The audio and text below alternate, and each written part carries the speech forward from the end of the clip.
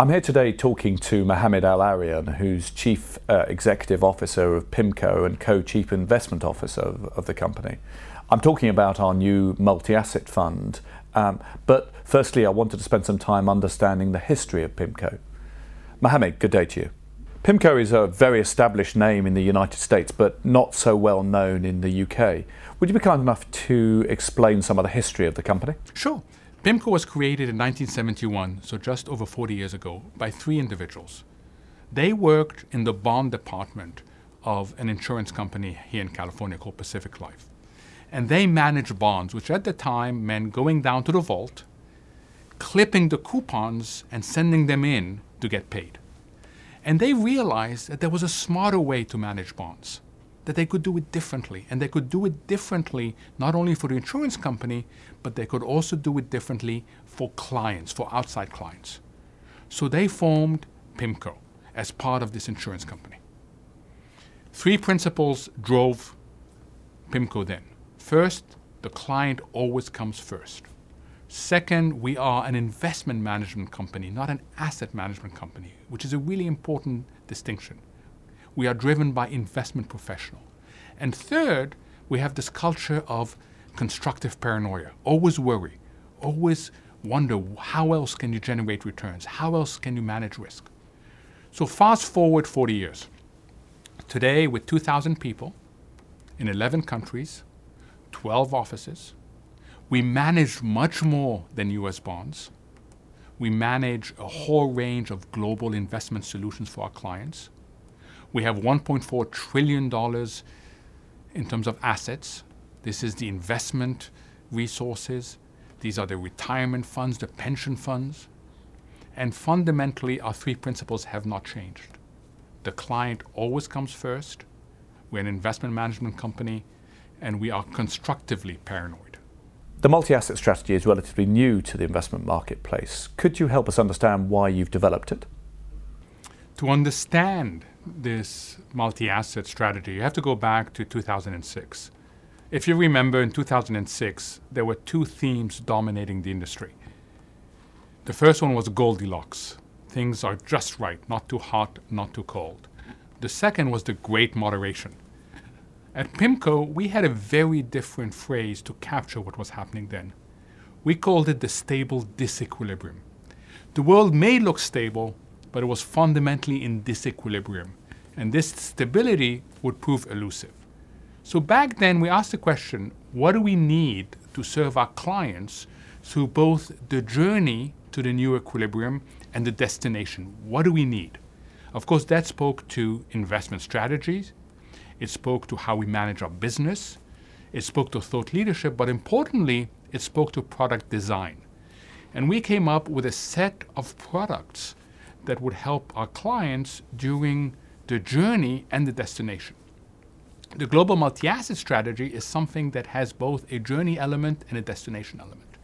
And what it tries to do is help our clients have a claim on the upside that comes from a quickly realigning global economy, but at the same time have more downside protection than you normally find in traditional products. Mohamed, on the face of it, the investment process could look quite complicated. How would you explain it in just 3 sentences to a private investor? Okay, so I would say to them 3 things. First, think of it as having 2 return engines and 2 risk mitigators. That would be the first sentence. The second sentence is that the 2 risk engines come from asset allocation. Where is the best place to put your money? And secondly, what we call alpha overlays. How do we squeeze a little bit more returns by being smarter about exploiting inefficiencies, about exploiting structural issues? And the third sentence would be 2 risk mitigators. One is diversification, but that is necessary and not sufficient. And the other one is tail hedging, making sure that you can minimize your exposure to really bad states of the world. So on a day-to-day basis, do the portfolio managers work closely together, and is there any crossover of ideas between the different parts of the portfolio? So yes, we work together very closely, not just because we want to, but we have to. Each of us is responsible for a primary part. So I'm responsible for the asset allocation. Curtis Mewborn is responsible for the alpha overlay. And Veneer Benzali is responsible for the risk management, in particular, the tail hedging. These things can only solve simultaneously. So if you change one, it has implications for the other two.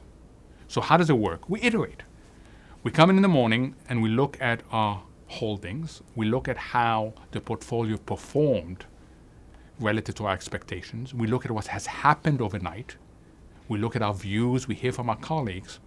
And then someone may decide that a change is required. They propose that. Then we iterate to see whether it makes sense, what does it imply for the other two, and then we solve simultaneously. So whether we like it or not, and we do like it, this is a strategy that requires that the three of us work extremely closely together, and that's what we do every single day. And can you help us understand whether your investment approach will specifically favour or exclude any asset classes, depending on your view of the macro environment? Let me give you some examples. Back in 2009, when we looked at the European situation, we realized that owning bonds in Greece made no sense. Why? Because there was a high risk of capital destruction. The last thing we want to face in this portfolio is capital destruction. So if we feel that a certain position, a certain asset class will destroy capital, we will have absolutely no hesitation to have zero exposure to it. So that's the first reason why there may be cases where we have no exposure to an asset class, or we may have no exposure to part of an asset class. The second reason is if we find better value elsewhere. So there's nothing wrong with the asset class, but you can get better value of something that looks similar to that asset class, even though it's called something else. And this goes back to a fundamental issue. We don't think of asset classes, we think of risk factors.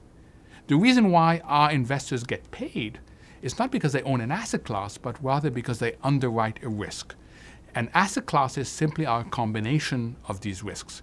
So if we can find this combination in a better place, then we will expose ourselves there rather than in an inferior place. And that's the second reason why we could be out of certain asset classes at certain times. And could you help us understand what ideas you've been looking at recently and whether there have been any additions to the portfolio? So let me go back in answering that question to the three elements that come together. The asset allocation, the alpha overlay, the extra juice, if you like, that we squeeze out of the markets, and the risk management. Let me give specific ideas. In the asset allocation today, we see a fundamental evolution of the commodities complex. In the past, it made sense to be exposed to commodities as a whole. Today, you need to be much more differentiated as to how you're exposed to commodities. In particular, you want to be exposed to commodities that offer certain characteristics. It is not easy to change the supply of them. And on the demand side, they offer something more than normal commodities. So you will see today that our commodity exposure is no longer across the board, but simply in oil and gold. How about the alpha? Well, let's stay in the commodities sector. Oil. There's a big difference today in whether you invest in Brent or WTI. So it's not enough to say oil makes sense because of geopolitical risks, because of what's happening in the world. But in addition, there is a lot to be gained for our clients in being in the very right segment of oil. And finally, in terms of risk management, that is something that we look at every day in terms of asking, where can we get the tail hedges? Where can we get the protection for our clients in the most effective way? And today, we find that is most compelling in US and European corporates, and in particular, sectors that have benefited tremendously from this massive injection of liquidity, but the fundamentals do not justify valuations. So these are three examples of where we are today in terms of our portfolio. Mohamed El-Erian, thank you very much. Any views and opinions expressed are solely those of the individuals and are subject to change. Where individual securities are mentioned, they do not necessarily represent a specific portfolio holding and do not constitute a recommendation to purchase or sell. Please be aware that past performance is not indicative of future performance.